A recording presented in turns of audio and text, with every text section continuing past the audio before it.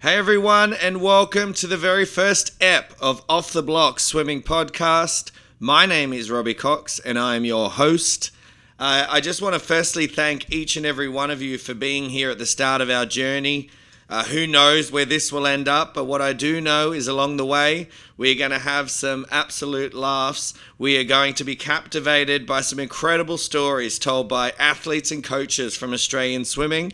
We are going to learn, but most importantly, people, we are going to have a great time along the way. So strap yourselves in, get ready for the ride, because Off the Block Swimming Podcast launches now. Take your mom. Away they go. No problems with the start. There is 2 100s in the second in it. Gary Hall Jr., the extrovert, and Ian Thorpe battling it out down the pool. Thorpe is starting to go away from him. Oh, he's blowing him away now. Thorpe's gone more than a metre on Van den Heuvel's head. But the sinister of all eyes is the great Madam Butterfly, Susie O'Neill. He's coming back. Oh, he surely can't do it to him again. Chevich in the white hats, Phelps in the black hats, and Phelps has got it. I cannot believe he's done that. Thorpe's in front, Thorpe and Hall, Thorpe goes in. Australia win. Hello and welcome again to Off the Block Swimming Podcast. This is Ep 1. Thank you so much for joining us. We have a cracker of a show to kick off with. More about that in a minute, but before I get into today's show, I first want to give a little bit of a background just into who I am and why I really wanted to do a podcast about swimming. I promise this will only take a little bit of time and I won't talk too much about myself. I'll keep it really quick. My name is Robbie Cox. I have been a swimming coach now for 17 years. I currently am based up in Brisbane, Queensland as an assistant coach at Albany Creek Swim Club. Shout out to the Creek. Enough about me now. Let's move on to why I thought it was an important idea to do a swimming podcast. Firstly, I love the sport of swimming. I love the life lessons it teaches you. I love the friendships it gives you. And I love that it's not easy. I love that it tests you both physically and mentally. I love as a coach just being a part of an athlete's journey from junior squads right through to nationals and beyond. I mean, getting a front row seat to watch them realize their dreams, nothing really tops that. Unfortunately, here in Australia, swimming only seems relevant twice a year around trials and games time, which is an absolute shame because I think our athletes and our coaches deserve better.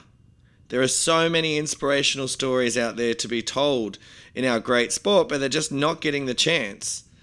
They will now. My aim with Off the Blocks is to give athletes and coaches an opportunity to tell their story and help inspire future generations to hopefully gain some exposure for future sponsorships and endorsement deals. And I'm not just talking about the athletes that are already getting looked after by Swimming Australia. I'm talking about athletes on the fringes, athletes who are just missing teams, perhaps sponsorships, endorsements, and getting people right behind them will help keep them in the sport and help them keep chasing the dream. This show has very little to do with me. In fact, I don't want it to have anything to do with me. I want it to be about our sport. I want it to be about our athletes. I want it to be about our coaches. So please get behind the people on our show, whether they're legends, whether they're current stars, whether they're up-and-comers, whether they're coaches. They all have unique stories to tell, and I hope they inspire us all in some way. Which leads me to my very first interview for Ep 1. I was absolutely honoured when my next guest agreed to be on our show because she's a legend in our sport. I mean, you name it, and she has done it. Of course, I am talking about Jessica Schipper. I had a ball chatting with her. We were down at Chandler Aquatic Centre. We just grabbed a coffee. We sat down. And I learned so much about her career. She spoke openly and honestly, and I hope you all enjoy it as much as I did. I hope you all learn a few things as well. So before everyone listening starts to think, will he ever shut up? Here is my interview with Swimming Australia, Swimming Queensland legend, Jessica Schipper. Hey guys, I'm sitting here at the Chandler Aquatic Centre. That's in Brisbane, Australia, for anyone who's listening overseas. Today I'm with an absolute legend of Australian swimming. She's a former world record holder, 3-time Olympian, world champion, Com Games gold medalist and representative. In 2005, she was awarded the Order of Australian Medal for her services in swimming. Ladies and gentlemen, it is my pleasure to welcome to the first episode of Off the Block Swimming Podcast, Jessica Schipper. Firstly, Jess, I just want to thank you very much for coming on today. The podcast, this is obviously the first one, so you could have easily have said no, but you didn't. You said yes, and I'm very grateful, so thank you very much. I'll be honest with you, just going through all your accolades and stuff like that, I was a little bit intimidated. Obviously, there's a lot to get through, all the research. I mean, I could have gone on for a long time. The intro itself was a mouthful and a half. So many achievements over your career. Do you ever look back and just go, Jesus Christ, I did a lot of stuff there? Or is it not until you hear it, like now, that you go, actually, yeah, I did pretty well? Firstly, thank you very much for having me on. I am thrilled to be here. It's always great to be able to, come and share a bit of my story and talk about it. And it's, probably not until you reflect on it at the end that you go, wow, that was really amazing. That was such a, an amazing thing to do. And at the time, it was just the roller coaster ride I was on. And now looking back on it, it seems really surreal. Yeah, definitely. All right, so much of your career to get through, but I just want to take everyone back first because everyone comes from Learn to Swim and the junior background. Where did you first start swimming and at what age? So I learnt to swim out at Wavell. I could swim before I could walk. I was about 2. Loved it. I've loved it right from the word go. I have an older sister who I swam with, and then just after I turned 2, my brothers tried once more for a boy and had triplet sons. So we all swam together growing up. Now looking back at it, I'm pretty sure it was Mum's way to keep us all in one spot at one time and wear out all that energy. But it was heaps of fun and we loved it. And I've been swimming since I was 2. So you were a natural at swimming? I was. I always loved it. We tried lots of different sports. Mum, insisted on trying lots of different things. Butterfly was a natural talent for me. I don't know why it chose me, but it did. And I loved it the best. Lucky you. It's not a natural talent for a lot of people. No. Including myself. When did swimming start to get a little bit more competitive for you, though? So growing up, because of the 2-year age difference between my brothers and myself, we were all really competitive and on a fairly even playing field. So Mum would take us to meets all around Queensland. Mum and Dad would take us to meets all around Queensland, and we'd swim every weekend at different carnivals, and we had a little competition going between the 4 of us. No one wanted to be the one that came fourth. So I think that inspired my love for competition. And then when I was 10 years old, I was racing at my school district carnival. I'd done the 50 fly, and my first coach, Ken Wood, came up to me and said that he saw a lot of potential with my swimming and that I should had a good eye. That I should start taking swimming more seriously. So it just kind of went from there. So obviously you touched on you were a natural butterfly, but were there any other strokes coming through that you were keen on, or was it pretty much butterfly chose you from an early age? The very first medal I ever won was I was 6 years old, and it was 25 butterfly. So butterfly definitely chose me. As I grew up and got fitter and did a lot more training, distance freestyle was also really good. I won a couple of age national medals for the 400 freestyle and the 5K open water swim as well. But once I started to get to the open level, distance freestyle always coincided with the butterfly events, so I chose butterfly over distance freestyle. Smart choice. All right, any bad habits? Did you have any as a young swimmer? So, for example, a lot of swimmers that I have will do 3 or 4 strokes going into their turns, doing a kick set. That's a big no-no.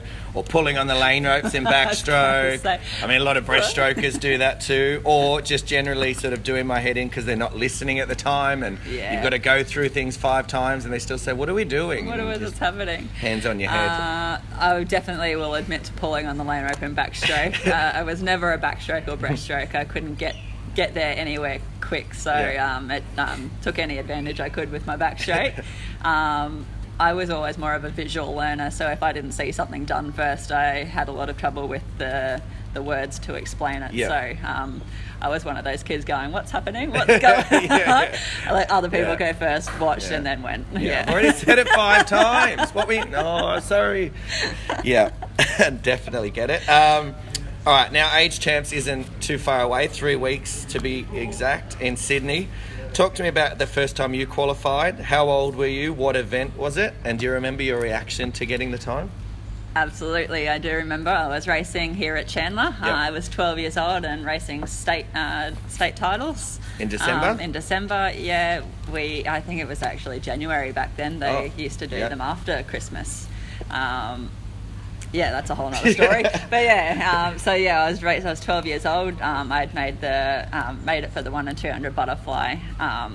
Made the selection time, so that was very exciting. Got selected on my first Queensland team to go over to compete in Perth at the Age Nationals over there, and ended up winning 2 gold in the 1 and 200 butterfly over. Very nice. Over there. At your first one? At my first one, yeah. That's an awesome experience. Not everyone gets that, but definitely. It was definitely just a dream come true. And I'd been training with Ken for 2 years at that point, and I just had always wanted to be a swimmer. Like Susie O'Neill was my idol, and my first memories are of watching her and knowing that one day I wanted to grow up and be exactly like Susie. So it just seemed like the path that I was on that I had to take to get to be the best. So it was working out well for me. Very nice. All right, so you made your first Aussie team in 2003. I hope I get all this right. I got a little bit of info off the internet, so I hope I get it right. You correct me if I get anything wrong. That was at Barcelona. What was that experience like for your first trip? Absolutely crazy. So as I said, I've watching swimming my whole life, and these are people that I've been watching on TV and admiring and wanting to be exactly like them. And it conveniently worked out that my career started after Susie and Petria retired, so there was that big opening for the butterfly spot. And is there a competitive bit of you that would have liked to have gone against them in that? I was lucky enough to race Susie once at a Grand Prix here at Chandler, and I raced with Petria in the 100 butterfly at Athens Olympics. So I did get to race them. I kind of wish that I was more at my peak when I got to race them, but it was just one of those things. All right, as you just touched on so many legends on that team, Ian Thorpe, Grant Hackett, Libby Trickett, were you a little bit starstruck going in?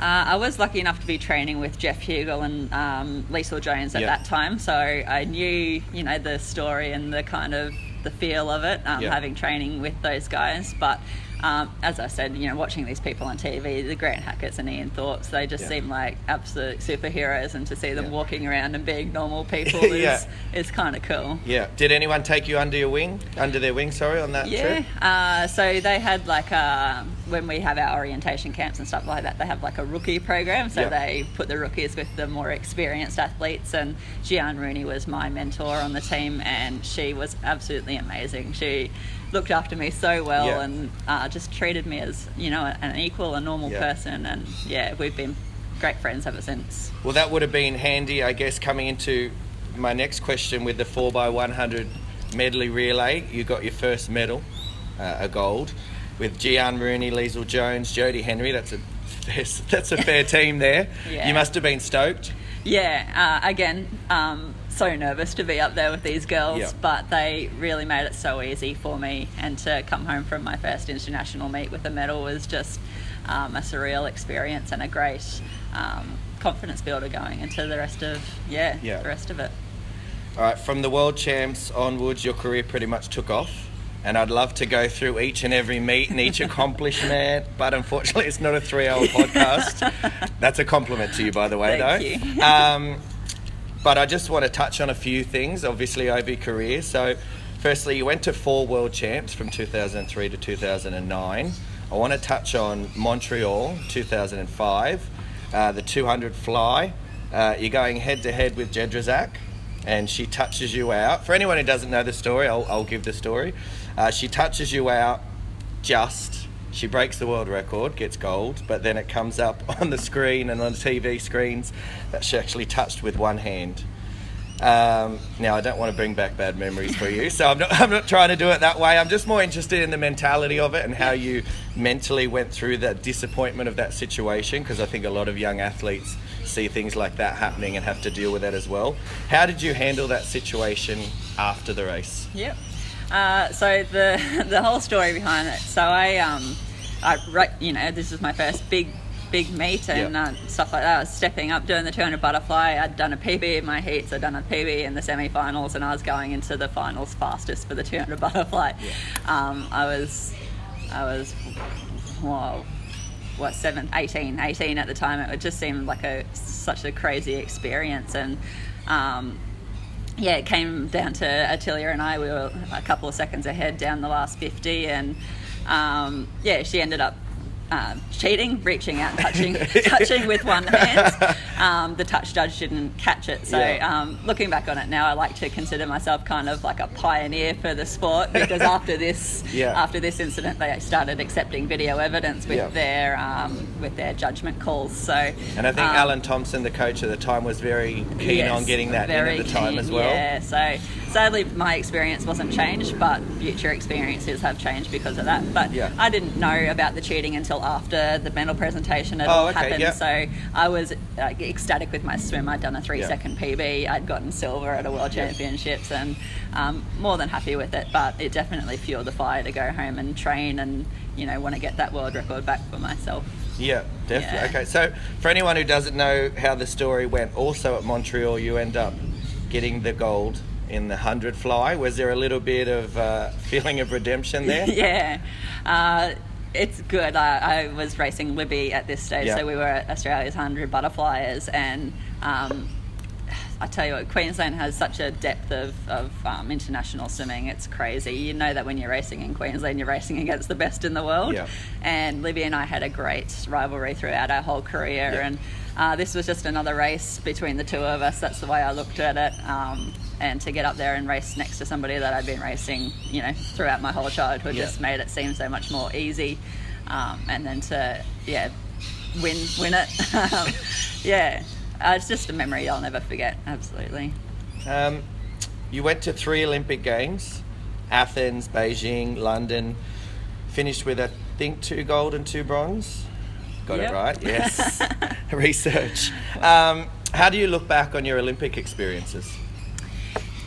Yeah, the Olympics are amazing, and any Olympian will ever tell you that the uniqueness of it only coming around every 4 years, and the amount of people that seem to be able to step up and pull out amazing swims just in an Olympic year is pretty surreal. Overall, it's definitely, I'm happy with it all. I obviously would have loved an individual Olympic medal, but with swimming being such an individual sport, the relay medals are almost just as special, because you get to share it with the 3 other girls as well. Yeah. All right, just touching on obviously the individual medals. A lot was made after Beijing when it came out that your coach at the time, Ken Wood, had sold training programs. Yeah. And in particular to, I knew I was going to get this name wrong, Lou Zige? Yes. Is that how you say it? Yeah, I always just call her Lucy. All right, for the sake of it, we'll call her Lucy. She got gold in the 200 fly at Beijing, and you got the bronze. Yes. Did you know at the time that was going on, that the training programs had been sold, or did you sort of learn that like the rest of us after? Yeah, that was something that I found out after I came home. So at the time, I'd made the decision to move on after the Olympics from Ken, because I'd been with him for 11 years by that stage. So I just decided I needed a new outlook on swimming and a different approach. And then after I came home and I spoke with Ken about moving on, that came out in the media, and I was just as shocked as everybody else to find out. At the time it was, it felt a bit harsh, obviously. Looking back on it now, I mean, coaching's his job. It was a decision he made based on what he does as a job, and I can't hold that against him. No, I was going to say, just as a coach myself, I think unless you're in a performance centre or you're at, a U-Butte private school where you're getting like thousands, I would say, you can take the money where you can get it, definitely. So, but I was just interested to know how you found out like the rest of us. Yeah. So you mentioned there, obviously the decision was made So you've Yes. skipped the question that I was coming up to, but that's all right. You're the Olympian here. I'll let that go. You started training with Stefan Widmar at Commercial. Yes. How long before the Olympics had you been thinking about that change? Oh, that's a good question. I think it took a while. It was definitely almost up to a year beforehand. Like most swimmers will map out the 4-year preparation on Olympic cycles. Depending on their age. So I knew that I wanted to wait until that cycle was over with Ken, get to that Olympics with him, and then move on from there. Now, I said to you just earlier, before we started recording, we say like Beijing and all the lows, but I mean, you still got a bronze medal in that event. You say you wanted to move on a year before. What was there anything going on? Was it just you were getting a bit stale in the program, or what was the sort of mindset there with the change? So Ken was very old school with his training. Yep. He's under the impression that the more laps you swim, the faster you can do them. Yeah. And to an absolute degree, it worked. I mean, I used to do 4 and 5K sets of butterfly, and so getting in and racing a 200-meter butterfly seemed like an absolute dream after doing weeks of kilometers of butterfly. And while I was young, it definitely worked, and I got up an amazing base fitness with Ken, and I owe a lot of my career to him. Absolutely. But at 21, I was just sick of getting up at 4 o'clock in the morning, being, swimming lap after lap. We used to average 60 to 70k weeks, and I wasn't even a distance swimmer. I was doing butterfly, so it's a lot of butterfly, and just I needed a fresh approach. So even saying that though, was it, I mean, you'd been there for 11 years, was it a tough decision to leave Redcliffe and Ken? Absolutely. Ken's like another father to me. Just the absolute familiarity of changing and all of my comforts and my routine, my friends that I'd been with at the squad for ages. It was a very hard decision. All right, now they say the true test of someone's character comes out when things aren't going their way. And what I loved about watching you as a swimmer from afar and on TV was the resilience you always showed, no matter sort of at what point it looked like things weren't going your way, there was always a comeback. There was always something where you stepped up again. And case in point, 2009, world champs in Rome, new coach, new program, so a lot's changed for you throughout that year leading up. And I'm building up to the ending, so try not to give it away when we start answering these things. Okay. Going into the meet, with all that had happened through that year, what was your mindset going into Rome? So I really just wanted to prove to myself that my decision was worth it in the end, that what I'd done was the right thing for myself. Stefan had a great new outlook on swimming. He was definitely more technical based. We broke down my race like never before, analysed things that I hadn't even thought about thinking of, and had a whole new race plan leading into Rome. So I just really wanted to make that work and prove to myself that I'd done the right thing. So you see Luziges in marshalling for the final. Are you completely focused still on your race plan and what you've just talked about then, or is there a little bit of you just looking over at her just going, not again, not this time? Again. No, I was... everybody has their own different pre-race kind of routines. I hated thinking about my race, anything to do with it before I swam.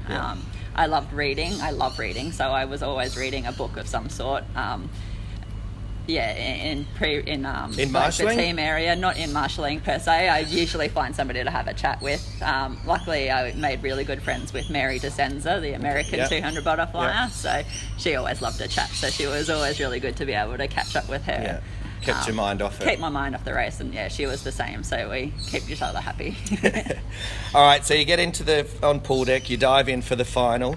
Lane 3 is Luziges, takes her out, and she's leading for the first 100. Third 50, you start to make your move, and by the last turn, you've closed the gap. I know this because I rewatched it yesterday. Talk to us about the feeling you were going through, I guess physically and mentally, if you can remember it, going into that last turn, because you've pretty much, I think you're putting together your race plan perfectly. So were you feeling that? So up until that point, my race plan was always just go out and lead from the front. And with the training that I had from Ken, that was an easy way to kind of race, and I felt comfortable always being up the front. So with this new race plan, I was using the power that I'd had from those years with Ken to bring it home really hard. It was hard to not be in front from the word go. It was really hard to see the girls in front of me and know that I needed to hold back to have that energy to come home in the end. So it was hard, but I was full of confidence that the training that I'd done was going to get me there in the end. So, end of the story is obviously a good one for you this time around. You charge over the top in the last 50, and not only do you get the goal, but you get a world record. I still remember watching the race on TV and just giving it a few fist pumps for you, just because I was so happy, or just because I guess people watching go through the ride with you and get to see the, as I said, I keep saying downs, but you still got a medal at the Olympics, but get to see that, and then obviously see your redemption. You hit the wall, you turn around, you see first place, but also the world record. And I did see the replay the other night. There was a fair bit of sort of like, oh, thank God, yes. What were your emotions after that race? So the whole meet itself was really fast. Rome world records were falling like grapes. They were crazy. They don't downplay it. You got a world record. No, so the 200 butterfly was broken in the heats and the semi-finals beforehand. So I knew it was going to be a really tough race. Yeah. Mary had broken it, and somebody else had broken it in the semi-final. So I was just so pumped to just get in there and see what I could do with my new race plan, and to turn around and see the fireworks exploding on the screen and see world record, and know that I'd done a PB as well. Those are few and far between, the long year up the top, so it's always great to be able to better myself as well. My family were up in the crowd, so I found them and they were all crying and excited, so it was great. And Sammy Hamill was in the race with me, the other Australian butterflyer at the time, and she swam over and gave me a big hug, and I hope I never forget that feeling. It was a good vibe. Yeah, absolutely. All right, so the 2018 Com Games start later this week. Just down the highway on the Gold Coast. So I've left a little bit of the Com Games chat to the end. Okay. You went to Melbourne and Delhi. Yes. Give me a few highlights that stand out from you from those trips. Yeah. Up to Melbourne. Melbourne was great. So that was my third international open team, and it was my first home meet. It was, again, amazing to have all of my family there. Being down in Melbourne, everybody came, aunts, uncles, grandparents, brothers, sisters. So they all made these purple shirts up with Go Jess on them, and they all sat together in the crowd. So that was a really unique experience to have my whole family be able to come and watch me compete. So a lot of people get that experience now, don't they, down on the Gold Coast? Was that a good thing, or did it make you a little bit more nervous? Well, no, I love the racing and I love the atmosphere that it presented. It is definitely much louder compared to the other years. Being in Australia, like the second anybody hears the word Australia, they go, the decibels just go up. And it's amazing. It's really awesome to compete in front of the home crowd. Absolutely. Now, Delhi was another unique experience. In that there was just so much to learn over there. The way that we were looked after with the security and everything over there, that was different. The way that the meet was run, standout experience over there. Again, my 200 butterfly, winning the gold in that, and being able to defend that title. Yeah. Are you heading down to watch any of the swimming? I'm hoping to, yes. And what are you most looking forward to seeing? Is there one event? Do you still get up for the 200 fly, the 100 fly, and get excited? I'm a sad butterfly, tragic. Watched it all before my career, and I'll watch it continuously for the rest of my life. Very nice. Are you going to watch any other sports? Is there anything else that catches your eye?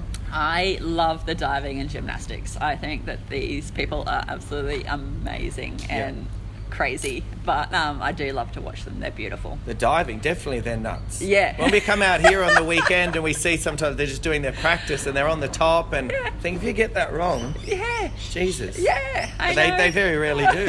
No. And I've walked up to the edge of that 10-metre platform and I didn't have the guts to jump off. I don't even think so I could more nail a power bomb to- off the top of that, let alone power flipping to them. around. I know. Crazy. All right, so we're just going to jump into a few random questions now, Okay. just to get the mind ticking over. All right. What would the Jessica Schipper autobiography be called? For the love of it. For the love of it. Very nice. I'm going to write that down. For the love of it. Is it a big book? Is there a lot of stories to tell that we... There are a lot of stories to tell. I don't know how many of them I would put on paper. That's what I was going to say. I've looked after you through here. We didn't get too into the stories. Yeah. Yeah. All right, describe your life using a film title. So, for example, for me, it would probably be The Hangover. But that's another... That sounds like a good one.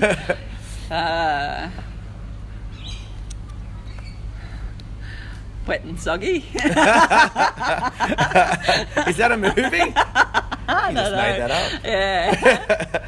All right, if you could steal credit for a song, which song would it be? What's your favourite song that you think, if I could put my name to that, that'd be... Oh. My favourite song at the moment, and I'm actually using this a lot when I'm doing my exercising at the moment, is Whatever It Takes by Imagine Dragons. Yep. Yeah, very inspirational. I'd like to have my name on that one. All right, so you've written that. What about movie? What movie would you like to put your name to? Would you steal? Oh, that's hard.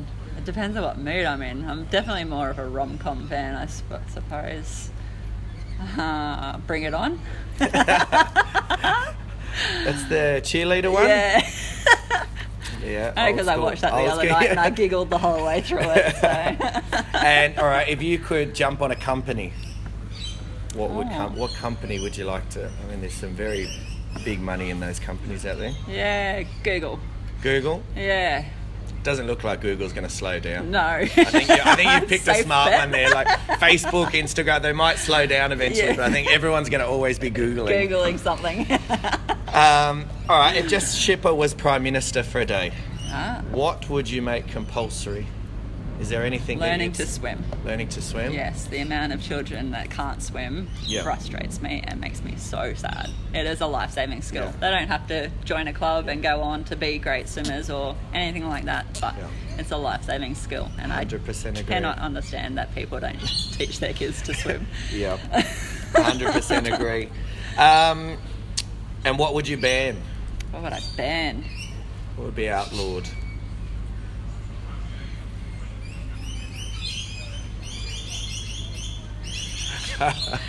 Told you these questions would get you because these are ones you don't think about that often. Yeah, I mean, I really don't like smoking. I'd Okay. really like it if smoking was banned completely. Yeah. None of the health issues would be around. Yeah. Nothing. There'd be so much. It'd be so much nicer. Yeah. Yeah. Exactly. Well, we're getting closer. Yeah. I went to a concert last night, and if you had to smoke, you had to go in this little looked like they were cubicle. sheep. They Yeah. just put them in like a little corner. No.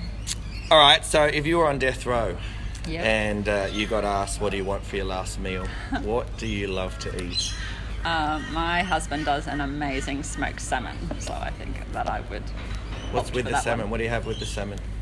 So there is a recipe I found for a dill sauce Yeah. that just makes the smoked salmon mouth-watering. It's amazing. I've actually told that to him. I was like, if this was my last meal, I'd be happy. All right. If you were now you're CEO of Swimming Australia. Ooh. Yeah. Is there anything you would implement? Is there a change you would implement?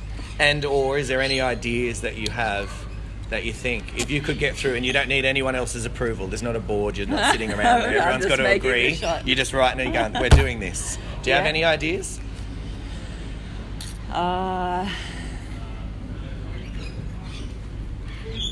I was probably in the generation where they were trying to make swimming equal for everybody. Yep. They didn't just have the standout people getting more than everybody else. It failed, and I'd like to see that probably implemented in a more strategic kind of way. So that they didn't just, have their couple of favourites that they like to force feed everybody. It was more fair. Like back to the old Jewel in the Pool days and stuff like that. All of that sort of stuff. I loved Jewel in the Pool. Yeah. I remember I went to that one. I think we took on America. Yeah. And it was the one where Libby went 52.99 and she broke the and it wasn't official and the crowd were outraged. But you literally literally could not get a seat in the stands. It was packed. It's like it's like 2020 cricket. Yeah. Like you're combining, you're making it quick and fast, and there's just going for the win right then and there. Yeah. Like it's a team sport. It's I'm Jill and the with Pools you. were amazing. I definitely think we need to start looking at stuff like that. If you were stuck in an elevator, what two people would you like to bring in with you? Could be anyone. A masseur. That's a smart way of thinking, And maybe my husband. Sit there and have a chat and a massage. Here I was going to say something like Snoop Dogg and just all these other random people, and you're taking. I bring a chef, and they have a buffet with them. Do you have any pets? Yes. Okay.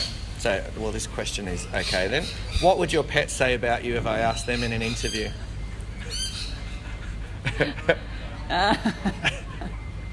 So I have 3 dogs. Yeah.